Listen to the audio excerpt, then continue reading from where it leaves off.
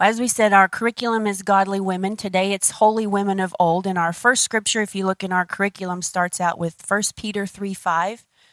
It reads, "For after this manner in the old time, the holy women also, who trusted in God, adorned themselves, being in subjection unto their own husbands, even as Sarah obeyed Abraham, calling him Lord, whose daughters ye are, as long as ye do well, and are not afraid with any amazement." Couple of things we can point out, just jump right into that first scripture there, that the holy women of old trusted in God. They had to know their God. They had to spend time with their God in order to trust him, because you don't trust somebody that you don't know. So we can see straight off, to be a holy woman, one thing we're going to have to do is spend time with our God, not just in Sunday school, not just in services, but spend time in his word, praying to him, talking to him, letting him talk to us about our lives so that we can change and we can know our God, so that we can know the one that we serve. Some other things we can see right there, they adorn themselves, being in subjection unto their own husbands. We have some other lessons later on that will really hit home on that, but for a holy woman, it's important for you to be in subjection to your own husband. You know, you're not supposed to worry about what other women's husbands are doing or other men are doing, but your responsibility is to your God and then to your husband. So as a holy woman, we can see that from that scripture right there as well. And I like the end. It says, "Whose daughters ye are, as long as ye do well, and are not afraid with any amazement." These women weren't chased away and afraid of the standard. You know, God sets a high standard, and we like that because it gives us something to come up to. But sometimes our flesh doesn't like that, because that means our flesh has to come up to it and change. But these women were not afraid of the standard. They said, "Oh, praise God, I can see that. I can reach for it. I can run for that. I can attain that. If it's God's standard, he'll give me the grace to do it." I thank God for that. Our curriculum says the modern Christian woman should desire to be like the holy women of old. This isn't old-fashioned philosophy, it's God's philosophy. Born-again women are called the daughters of these great women of faith. Let us examine their lifestyle to see how their daughters should act. So we're going to examine a couple of these holy women of old to see what aspects that we can apply to our lives as the daughters of these women today. And just to point out real quick, it is God's philosophy. You know, Pastor Akwoko said some things I think that might have been hard for some of us to hear, or very different for some of us to hear, because it was new only because we're American. But it's God's culture. It's not an African culture. It's not Pastor Akwoko's culture. It's not some foreign culture. It's God's culture. If we can see it in the Word, that's what he wants for us, and that's what we should strive for. In contrast to that, Proverbs tells us that the fool has no delight except it express itself. So when we think, oh, you know, that's old-fashioned, that's just the way Africans do it, that's not the way I've been taught. Well, you're a fool if you just have to express yourself. We're wise and holy when we express God and his mannerisms and his ways of doing things. I don't know about you, but I don't want to be called a fool by the Bible, so I'm going to endeavor not to express myself and express God in my everyday life, in my actions, my words, my deeds. So let's look at our first woman here is Eve, fitting to be the first woman. She's the first to bring life. She is the first woman mentioned in the Bible. Our curriculum says that Eve sets the example for us in the book of Beginnings. She was Adam's companion and help. She helped Adam labor and tend and keep the garden of God.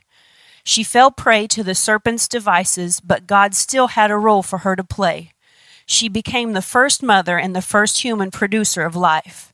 She is called the mother of all living in Genesis 3:20, and it also goes on to say her desires would always be subjected to her husband. So the beginning of that, we can see that she was Adam's companion. She was his help. You know, we mentioned last time she wasn't his Lord, she wasn't his master, she was his helpmeet. That's what the biblical term is for us as wives. We're a helpmeet to our husbands. And she was to help him. She helped him in the garden, which for us would be helping your husband at home, helping your husband with his business. You know, Pastor Okwoko talked about packing a lunch for your husband, helping him with his day-to-day affairs, because those were Adam's day-to-day affairs, was tending the garden and God's animals, God's creation. That was his day-to-day life. You know, for us, our day-to-day lives are very different, but we can still see that example that Eve set by helping her husband in his day-to-day affairs. So as women, we should desire to help our husbands in his day-to-day affairs. And all of your husbands are different. Those of you that are single, you can just pray, Lord, help me to have this heart.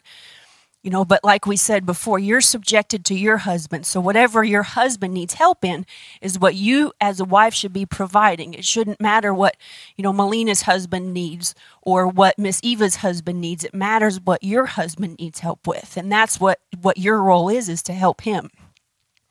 It goes on to say, I like this, that she fell prey to the serpent's devices. I don't like that she fell, but I like that it shows us that she still had a job to do. God still had a role for her, because how many of us could raise our hand today and say, I've never fallen. I've never done anything that God didn't want me to do. Women and men, none of us can raise our hand because none of us are without fault, but God still has a role for us. And, even if you've been taught contrary to all of this up until now and you've fallen just because of your teaching, well, we can still change that. God still has a role for us. He still has his word for us. He still has a job for us to do. That's exciting to me. She became the first mother and the first human producer of life. And we really hit that in last week's curriculum, if you missed it, how incredible it is that we as women get the job of incubating life, of carrying life within us. God gave us that honor and that privilege.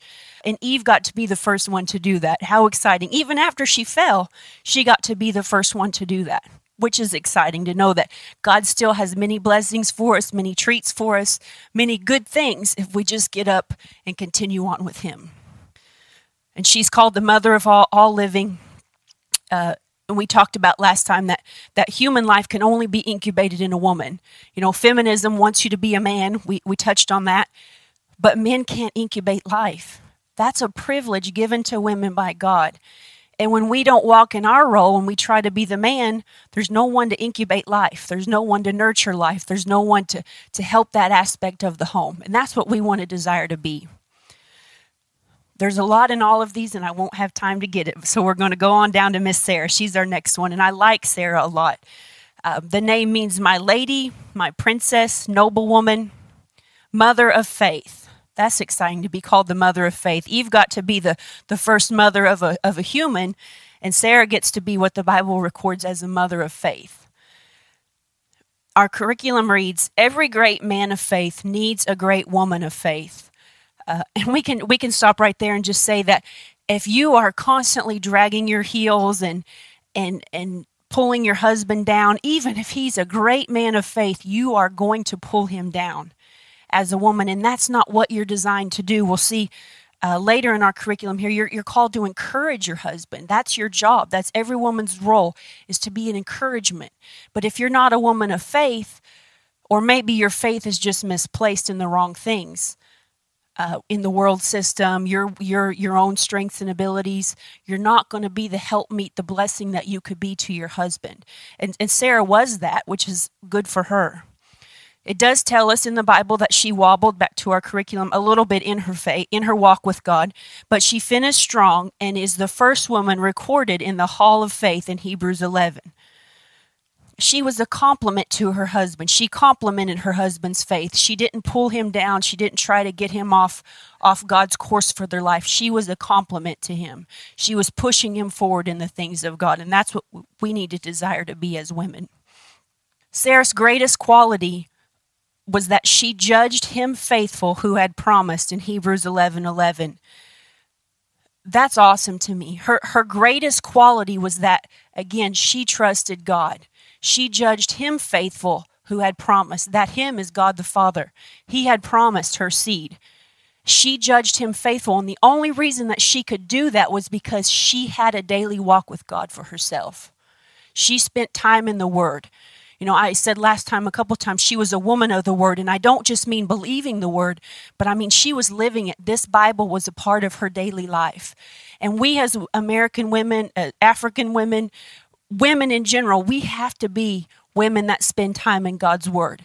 We have to know what His Word says. We have to be able to trust what His Word says. And like we said, we can't trust someone we don't know. If we don't spend time with our Savior, if we don't spend time with the Lord Jesus on a regular basis, we won't trust him. And what we'll end up trusting is the world's way of doing things, the world system. What grandma taught you, what your girlfriends at work teach you, you'll end up trusting what you see on TV because that's more of what you're putting in you than the Word of God. And many American women read everything but the Word of God. There's 50 billion types of magazines that sell for $5 a piece that women pick up and read on a regular basis.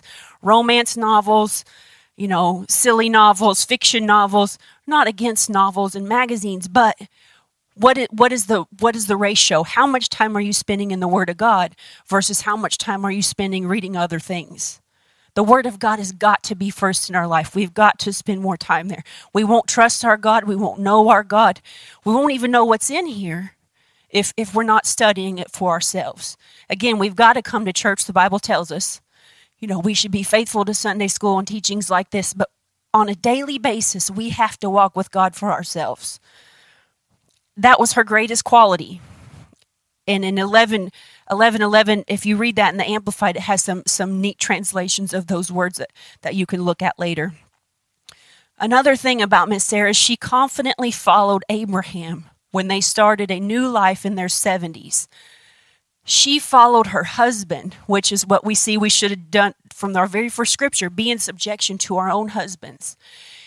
God talked to Abraham and said, pick up your stuff and go. He didn't talk to Sarah. We have no record that she ever heard from God.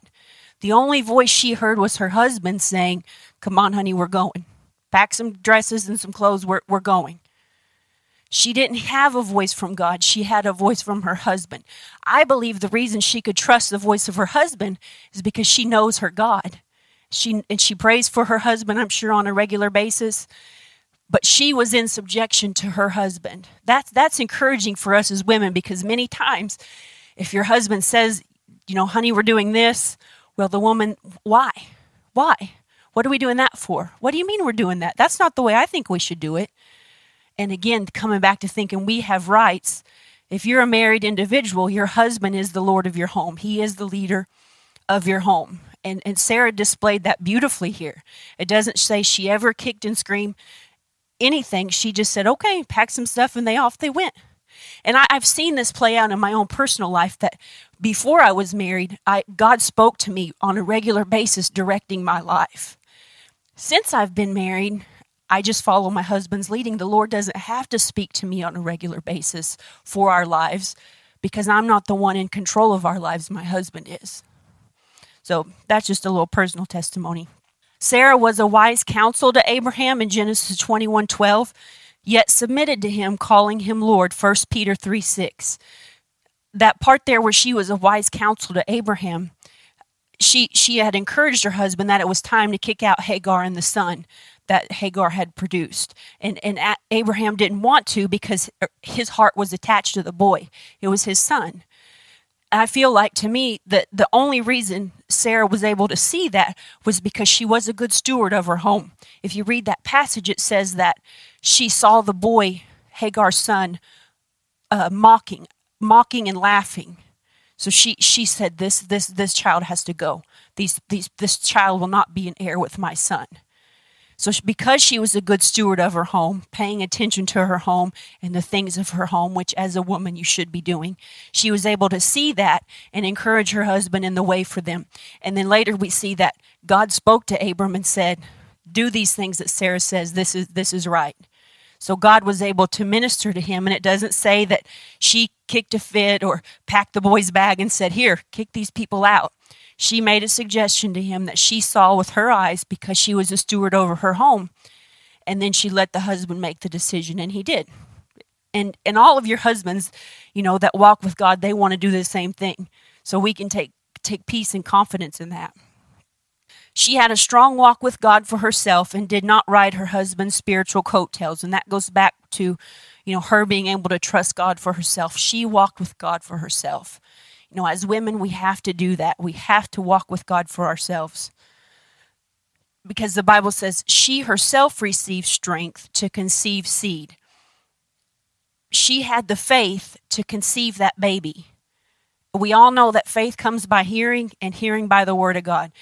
She may have never been able to have that child had she not had a walk with God, had she not had faith in God and what his word said, because she had to have faith to conceive that baby in her 90s. And we can go on to see that she was still being sexually intimate with her husband into her 90s and beyond. So as women, we can see that's something that we can aspire to be a godly woman as well, to make sure that we're paying attention to our husband's needs and desires in that aspect as well. So Sarah, there's a whole lot more to her. I really like the testimony that she is to us, the example that she is to women. She's worth going back and having another look on your own time. But we'll move on to Rebecca. It means a quarrel appeased, a beautiful servant. We could preach right there from her name, meaning a quarrel appeased. Many women, all they want to do is quarrel. But Rebecca appeased quarreling in her home. She appeased quarreling. She wasn't arguing. She wasn't nagging. And as women, that's what we've got to aspire to be. But we're not taught that anywhere from God's word in our country. Unless you have parents that are teaching you that. This world does not teach you that. America does not teach you that. The TV does not teach you that. Your friends at your job are not going to teach you that. That's why, again, we've got to be putting God's word before our eyes on a regular basis so we can live up to his standard. So Rebecca, she was a servant, she was a virgin, she was a hard worker. Many of those things we should all aspire to, godly women. Servant, virgin, hard worker, keeping ourselves for God, working hard for him. She was kind and a helper to strangers. She was discreet. It tells us in Genesis 24:65 that she covered her face when she saw her husband for the first time. American society does not teach us that as women. It teaches us to wear a low-cut blouse and tight pants and hot pants and short skirts. But she was a discreet woman. She even covered her face when she saw her husband for the first time. That speaks a lot. Contrary to America, but it speaks a lot. Our scripture here, Genesis 24:17 through 19, tells us that, and the servant ran to meet her and said, "Let me, I pray thee, drink a little water of thy pitcher." And she said, "Drink, my lord." And she hasted and let down her pitcher upon her hand and gave him drink. And when she had done giving him drink, she said, "I will draw water for thy camels also until they have done drinking." And she hasted and emptied her pitcher into the trough and ran again unto the well to draw water and drew for all his camels. And the man, wondering at her, held his peace. And our curriculum tells us she's a real Wonder Woman. She did so much right there in that passage of scripture that man was in amazement at her. First and foremost, he asked her for drink, and she said, "Yes, my lord." Many American women that are asked or told to do something want to argue, want to know why. They have no submission in them. If you can't submit to what you're being told to do, submission is not in you. And she did it quickly, the Bible says. And she went above and beyond. She didn't just do what he asked. She said, "Oh, let me get for your camels too." And our curriculum tells us that the man, maybe he drank 2 cups of water. She could have gotten that in one pitcher to feed that man or to, nourish that man with water. But camels drink a lot. That's why they have that big hump. It's a water reservoir. They drink a lot of water. And it says, she said, "I'll do that until they're done drinking." And she hurried to do it. She hasted to do it.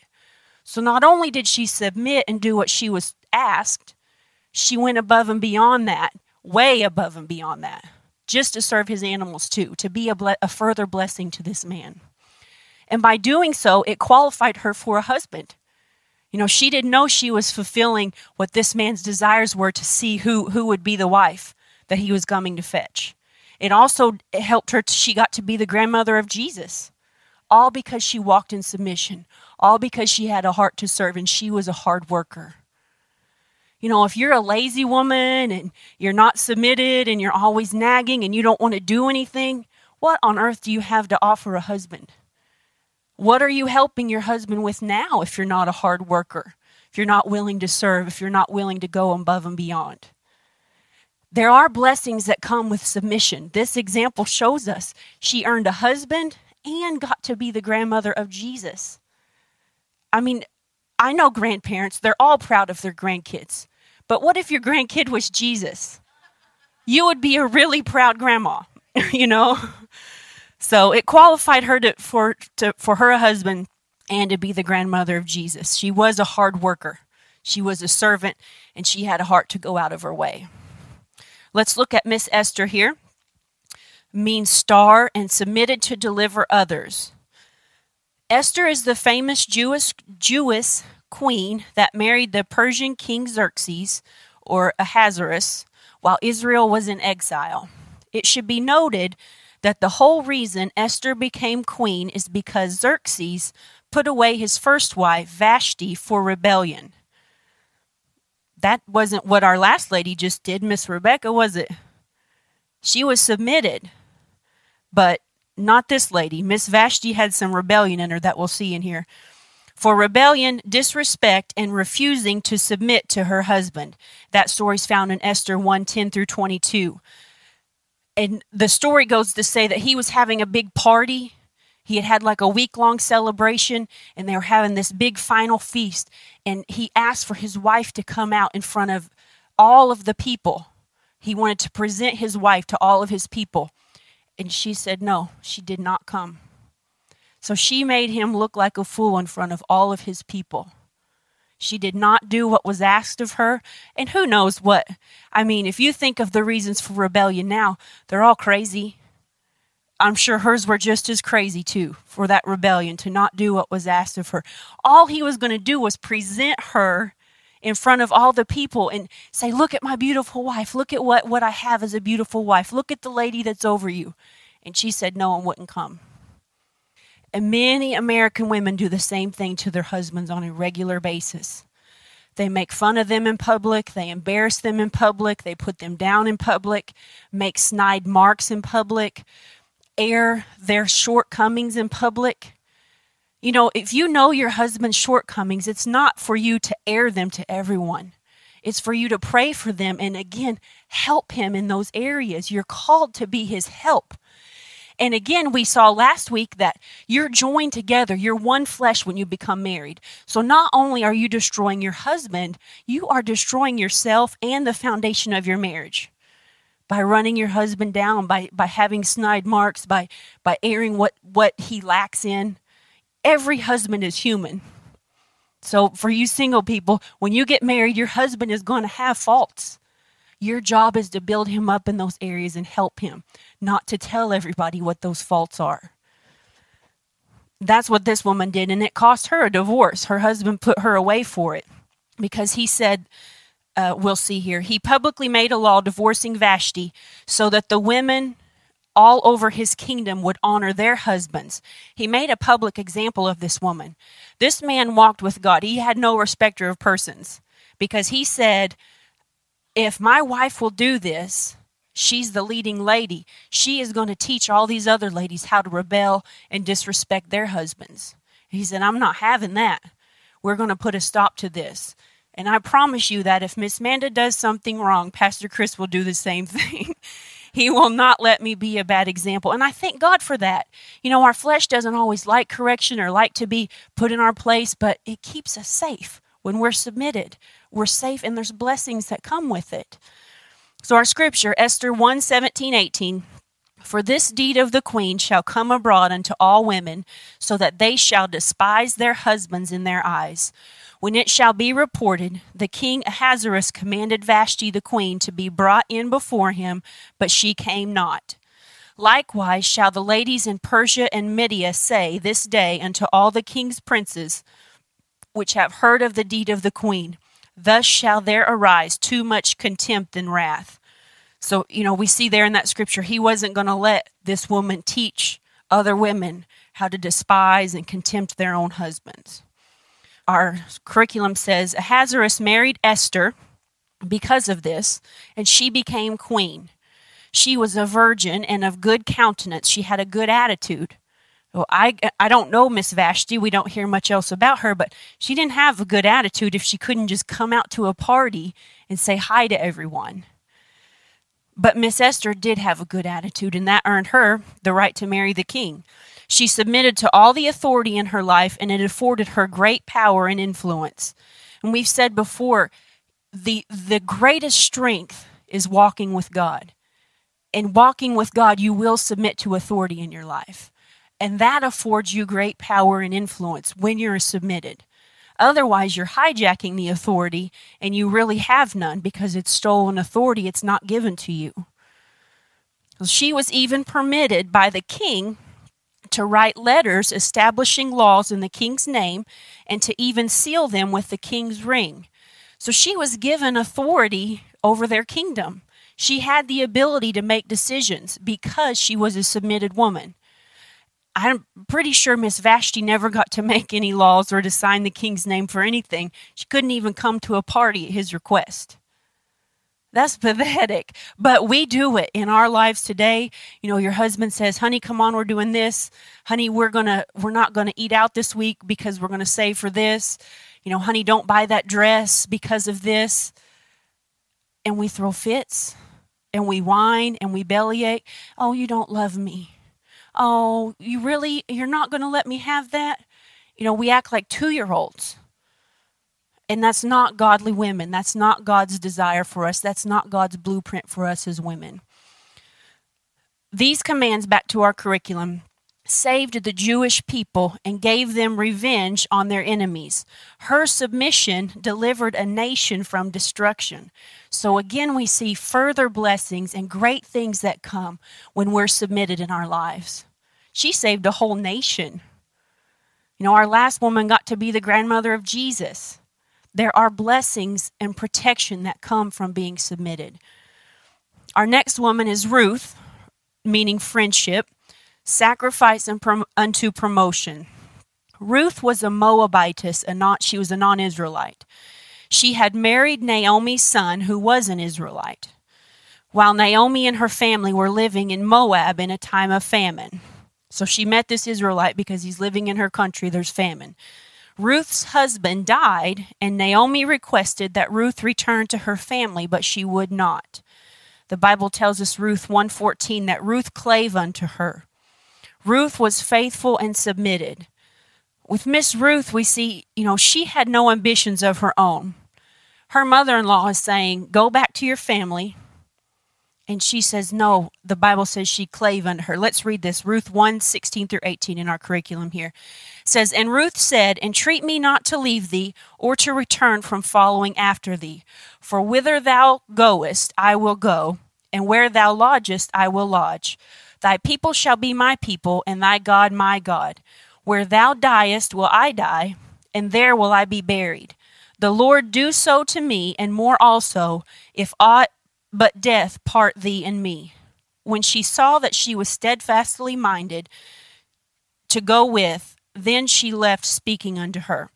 So we see there, Ruth is saying, go back. Naomi was saying, go back. But Ruth says, no, she clave unto her.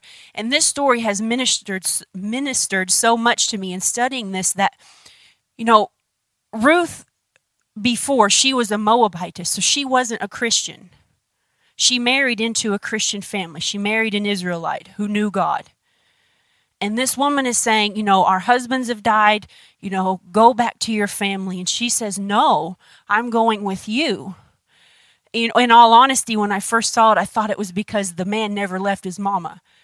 But I see it differently now in that she walked with God.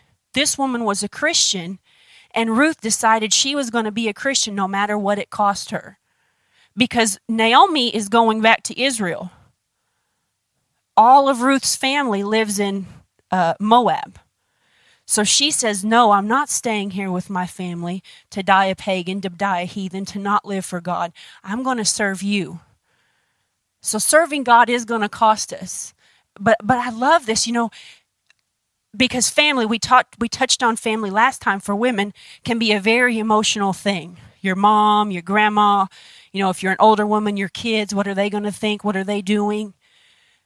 This woman, it doesn't say that she ever asked her family's advice. She ever asked her family's opinion. She had determined she was going to serve God, and that's what she did. I love that. Is that hard for us sometimes on our emotions? Sure, because we have emotions, but it doesn't change the Word of God. It doesn't change, that God has to come first in our life. In this example, Moabs, they didn't know God at all. Some of us, our families do walk with God, but maybe not to the degree that we do. They may be born again, but maybe they're not, as on fire for God or sold out or walking in the depth that you are in your relationship with the Lord. So again, we don't have to go to all that to get their opinion when they're not serving God like we are. There is wisdom in godly counsel, but just because they're your family doesn't mean they're godly counsel. They may be born again, but it may not be godly counsel for your life, and they're not walking in your relationship with God. That relationship is between you and God, and you've got to do what God tells you to do. You've got to serve Him no matter the cost.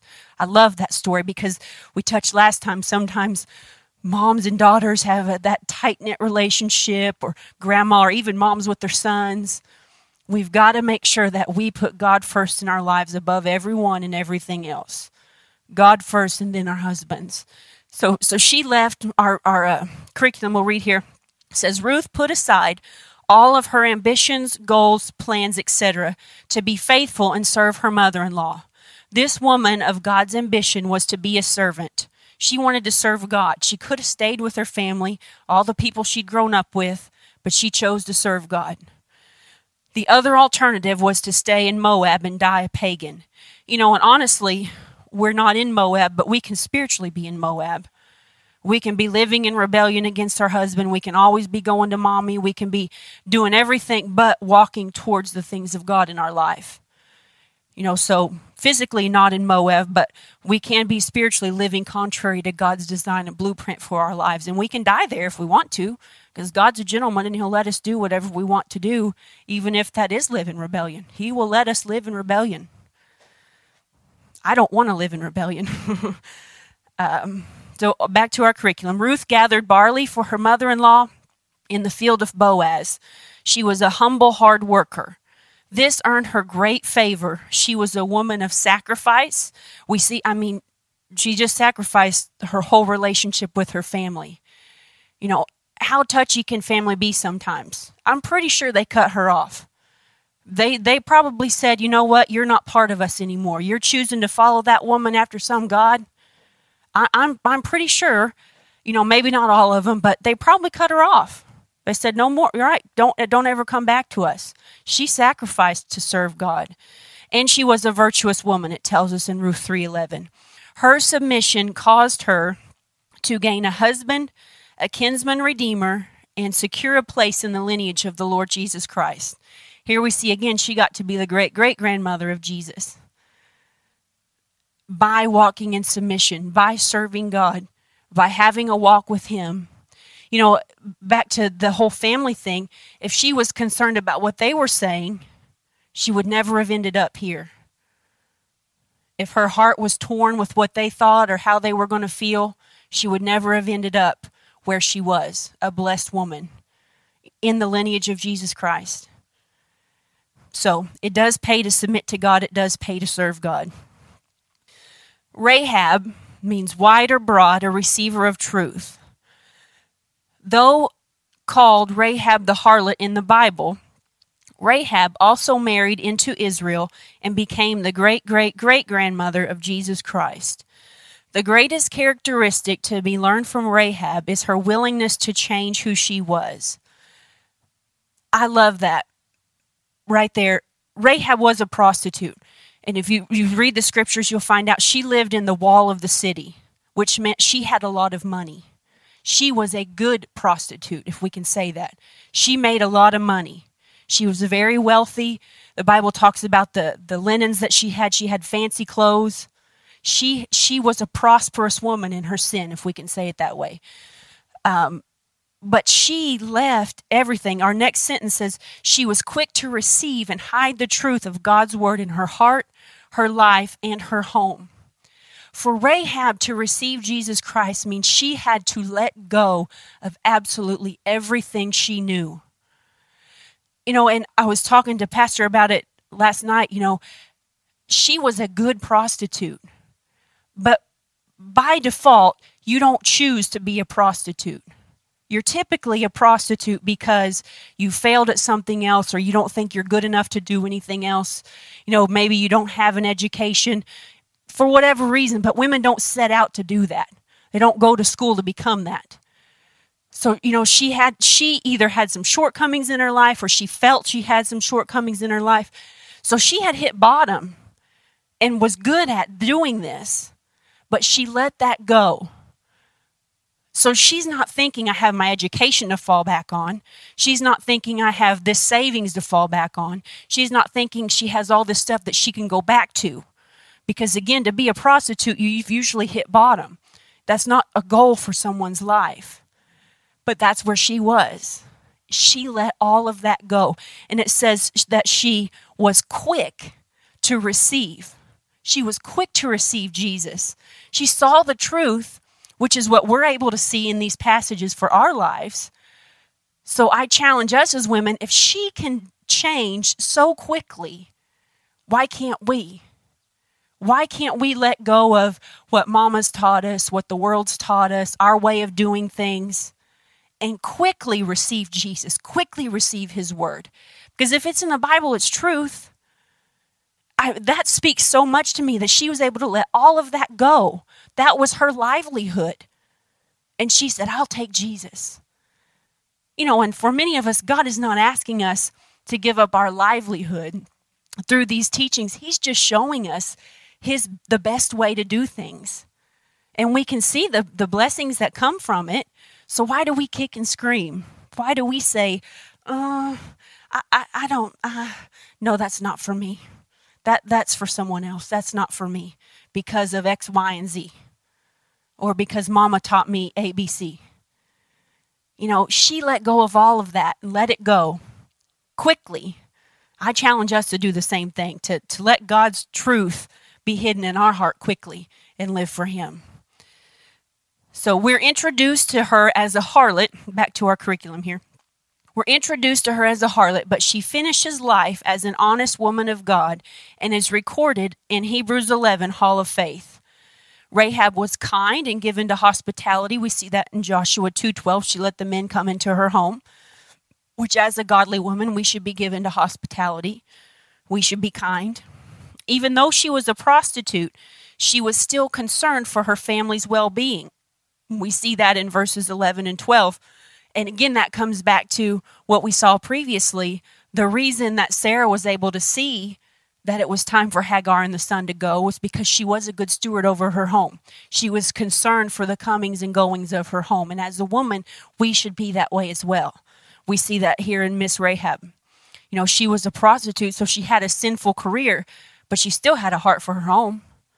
She still had a heart to take care of her home, which is put in us from God. And she could keep a secret. We could touch on American women right there. If your church family or your work co-workers know all of the comings and goings of your life, then you should really judge that aspect of your life. If they know the intimate things between you and your husband, every little thing your kid does wrong, we've talked about you're encouraging your husbands, but it's your job to encourage your kids too. Your kids are going to have shortcomings too. But it's not your job to complain about them to your coworkers. It's your job to build that up in them and change them. Shape them into that arrow that you're going to shoot out one day so that they can go far in the things of God. She could keep a secret.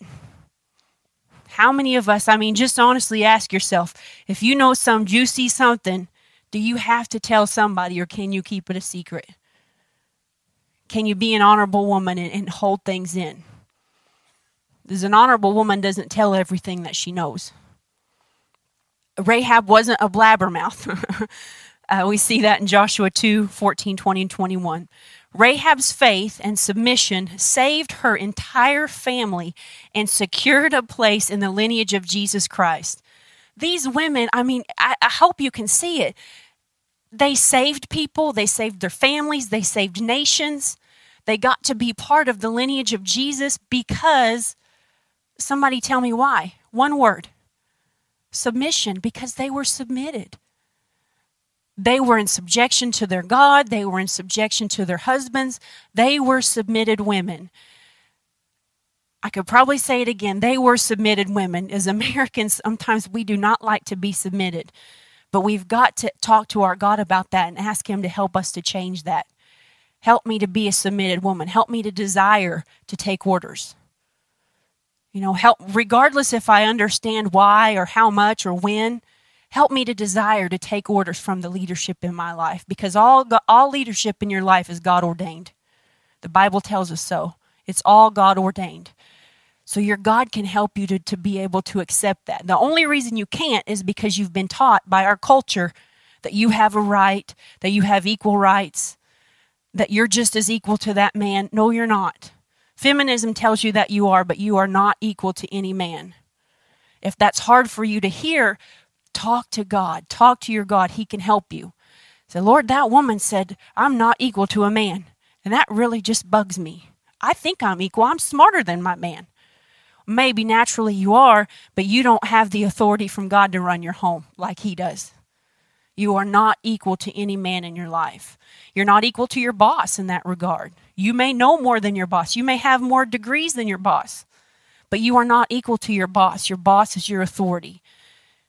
We have one. You're not equal to your parents. So she could keep a secret. She wasn't a blabbermouth. Rahab's faith and submission saved her entire family and secured a place in the lineage of Jesus Christ. That's awesome. Deborah here, our last one, she was Israel's mother.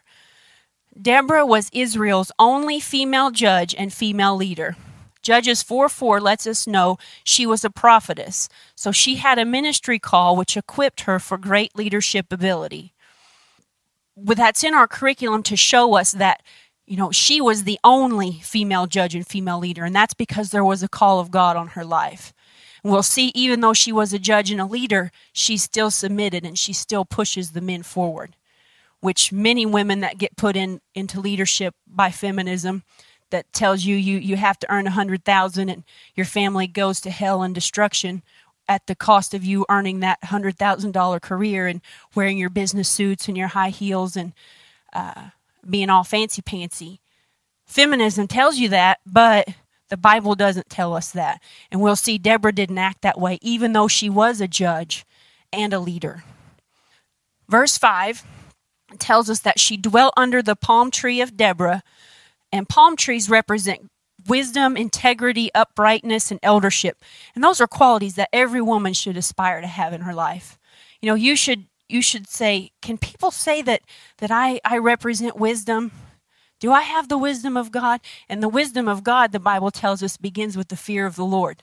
That comes back to reading our Bibles on a daily basis, trusting the God that we serve. Integrity, do you have integrity in your life? Uprightness and eldership, can people come to you for advice and help? We should all, regardless of our age, be desiring those qualities. This speaks of Deborah's character. She would have been wise, righteous, patient, disciplined. She was capable of judging righteously and not letting her emotions pervert her judgment. Again, those emotions for us as women can get us in trouble, but we can learn, just like Deborah did, they don't have to affect our judgment. They don't have to if we don't let them. She is the leader over Israel, but she prophesies that Barak, a man, is to go to war against Assyria, captain of Jabin's army. He agrees to obey God if she will support him. Deborah was a great support and encouragement to the captain of Israel's armies. She constantly prophesied to him words of encouragement. Just like we said earlier, it's our job to encourage your husband. It's your job to encourage your leaders. Encourage the man in your life. Encourage him in the things of God. It said she constantly supported and encouraged him. She was a leader herself. She could have said, no, don't go. No, don't do that. Let me take care of that for you, which many American women want to do because they want to run the show. Not Deborah. She heard from God, but she pushed the man forward. She constantly prophesied to him words of encouragement.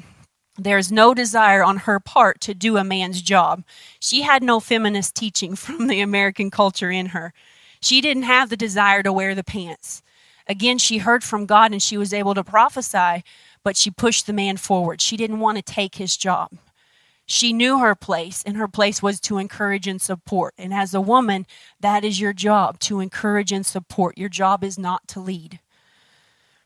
Her heart is for, or say, there is no desire on her part to do a man's job. Her heart is for the leaders of Israel, not for her to be the chief of leaders.